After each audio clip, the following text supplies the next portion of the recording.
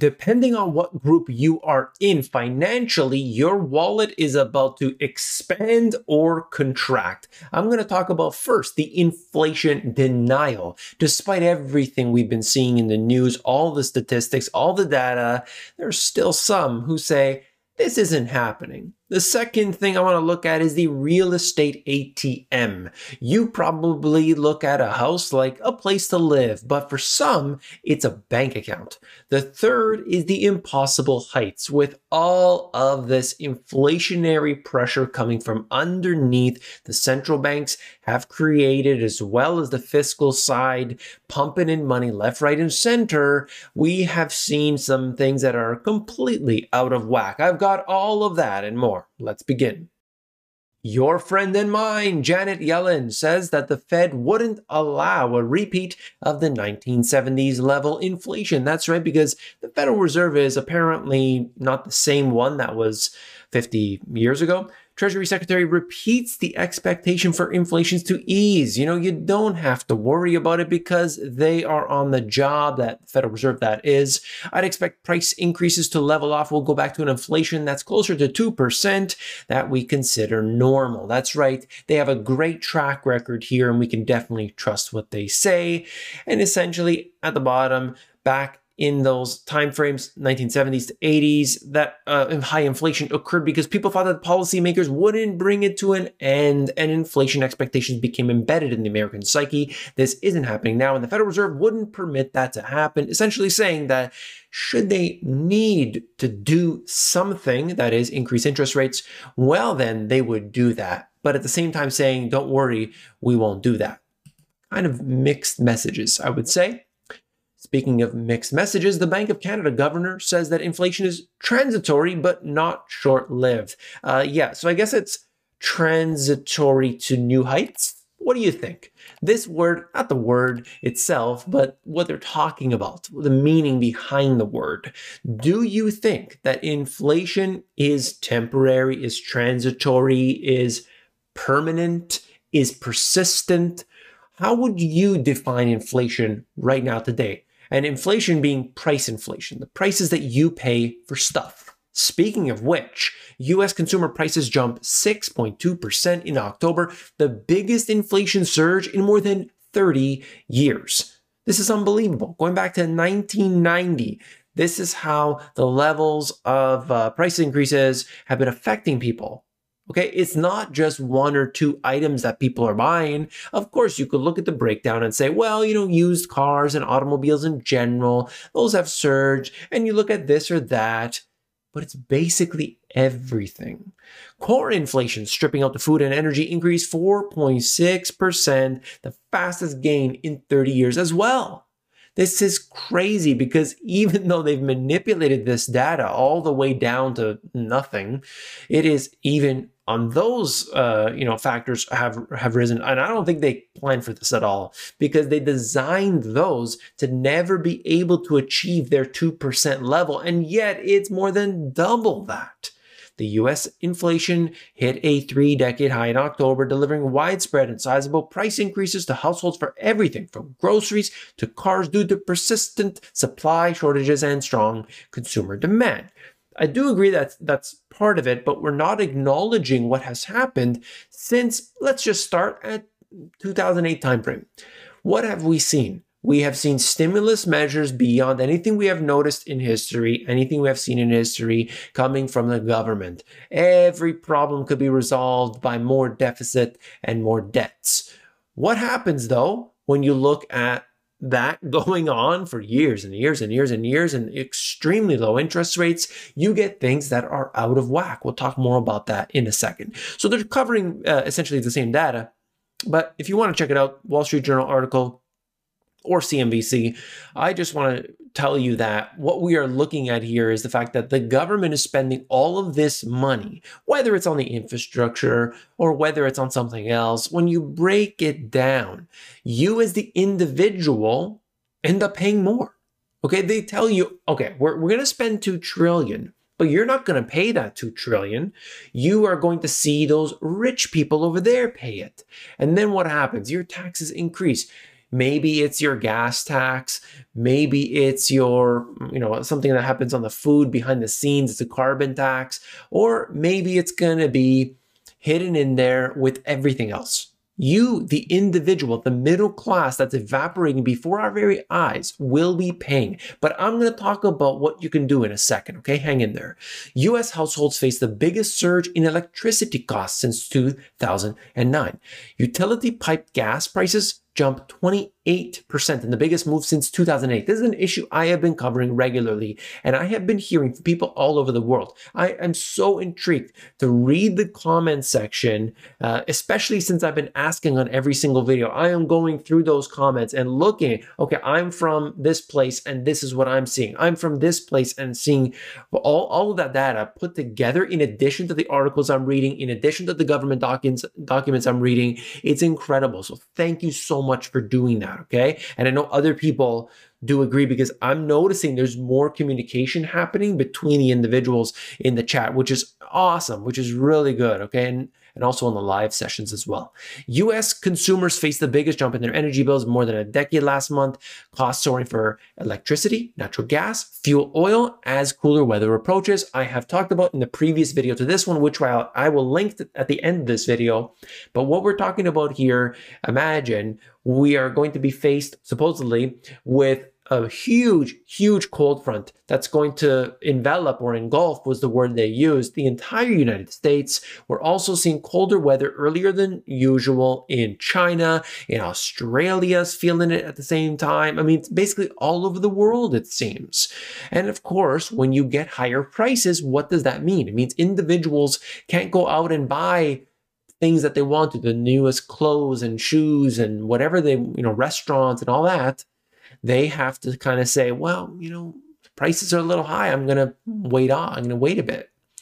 Maine residents brace for power rate hikes over 60%. If you're in Maine, let me know. Let me know what you see. These prices are incredible.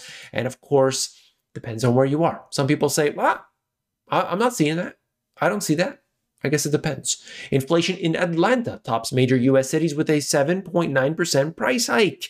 This is incredible. So it depends, of course, where you are. There's no doubt. This is just a chart in Bloomberg breaking it down a few different cities if you want to check that out as well. Inflation has taken away all of the wage gains for workers and then some. Think about this. When you are increasing your salary, the business is being able to hand you more cash, but inflation is eating away at it from the bottom. You're not going to see any of those gains. It might look good when your check is larger, but if the inflation is there taken away from it, you are going to be punished. So let's talk about this in the Money GPS Insights. It is pretty clear that you must ignore the mainstream and you have to position accordingly. Today, right now, take control of your investments and look at what's going on with the payments that you are making. You can make strides today and change your fate. If you are in debt, you do not have to accept what is known to be uncontrollable. You got to look at this. You got to consolidate your debt. You've got to get rid of your bad debt. Okay, and you got to renegotiate what you can. Make those steps, take those steps today, do what you can. You have to make some phone calls. You have to send some emails. You have to visit some websites. You have to talk to some people, but make it happen. Don't delay.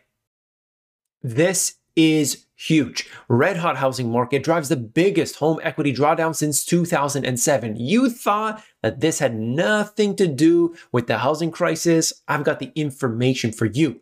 Homeowners are tapping into their property's equity to fund renovations, invest in stocks, and more. You could argue that the renovations are a good thing. You've got the equity there. It's safe and secure. You're making the payments. And so you want to improve the home. We can have that argument. But investing in stocks, this is not what your home's equity is supposed to be for. Okay? This is why I've always suggested that your home is not really an asset like they say it is, like they've told us it is. The asset is the mortgage and it's for the bank. You see the way they do this? Homeowners are taking advantage of the global housing boom by pulling equity out of their homes at the highest volume since the financial crisis. Something I've talked about, something that I have been attacked about, in fact. In the US, homeowners withdrew $63 billion in equity from their properties through more than 1.1 million cash-out refinances in the second quarter of the year, largest since 2007. Now, it doesn't necessarily mean that there's going to be a crash tomorrow as a result. Absolutely not. Never said so. But I do believe that this tells you the risk that we are taking today. And when you see risk, there's always this period of time where we get a deleveraging, a risk off. You can look into the article yourself, but I wanted to just point something else. Point something out right here. I was covering this, talked about it in the previous video to this one. I talked about this on my live session for sure, and probably previous to that. I was noting that the stock markets, these are all the stock markets right here of the US, looking at each of these indexes, and I said specifically that they need to take a breather at this time. It looks like that's going to be the case. You got the overbought conditions, on all these different indicators. I'm looking at all of it and said, something's not right here. This has to at least take a breather. That was the word I used. Not necessarily a correction, because I didn't want to make it seem as if it's 10% or more, but certainly take a breather. Right at the very top, but okay, now we're down. If anybody was listening to that and actually started to, maybe an inverse ETF or what have you, maybe some options, whatever it might be, this would have already been profitable.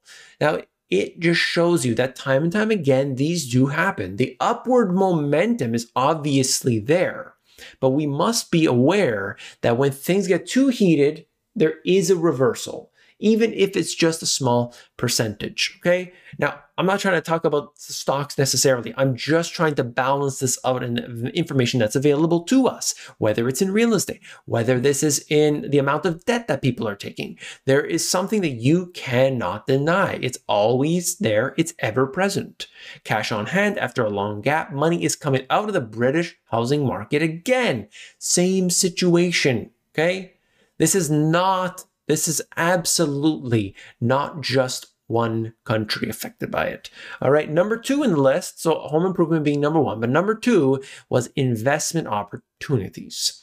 Now, paying other debts, you could argue that this is a good thing. If you got credit card debt, which probably you shouldn't have taken out in the first place, depending on your situation, emergency circumstances, I understand, but the real estate debt, very cheap, credit card debt, very expensive, but we shouldn't be sucked into those credit cards if we can help it.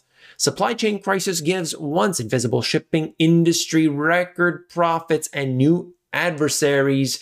This is coming from the LA Times. I don't have time to get into it, but I just want to talk about this. It connects in with this. Shipping's extreme consolidation could prolong the supply chain pain, and that's 16 companies controlling 80% of the world's liner shipping, container production, and box leasing capacity. The whole shipping environment is something that I believe needs to change. This should never have happened, what we're seeing today. Now, I want to go barrage through this. Take a look, okay? Don't lose me on this one. Don't let me lose you. CPI, month over month and year over year, going up to levels we haven't seen for decades. Here it is, highest inflation since the 1990s. Just look at these charts, all right? Used car and truck CPI versus the Manheim Used Car Index. You see how they track each other. For the most part, there are disparities, but we are expecting to see the prices that people pay on used cars to go even higher, if you can believe it or not. Then we have this, China, same situation. The producer prices rose at the fastest pace in 26 years.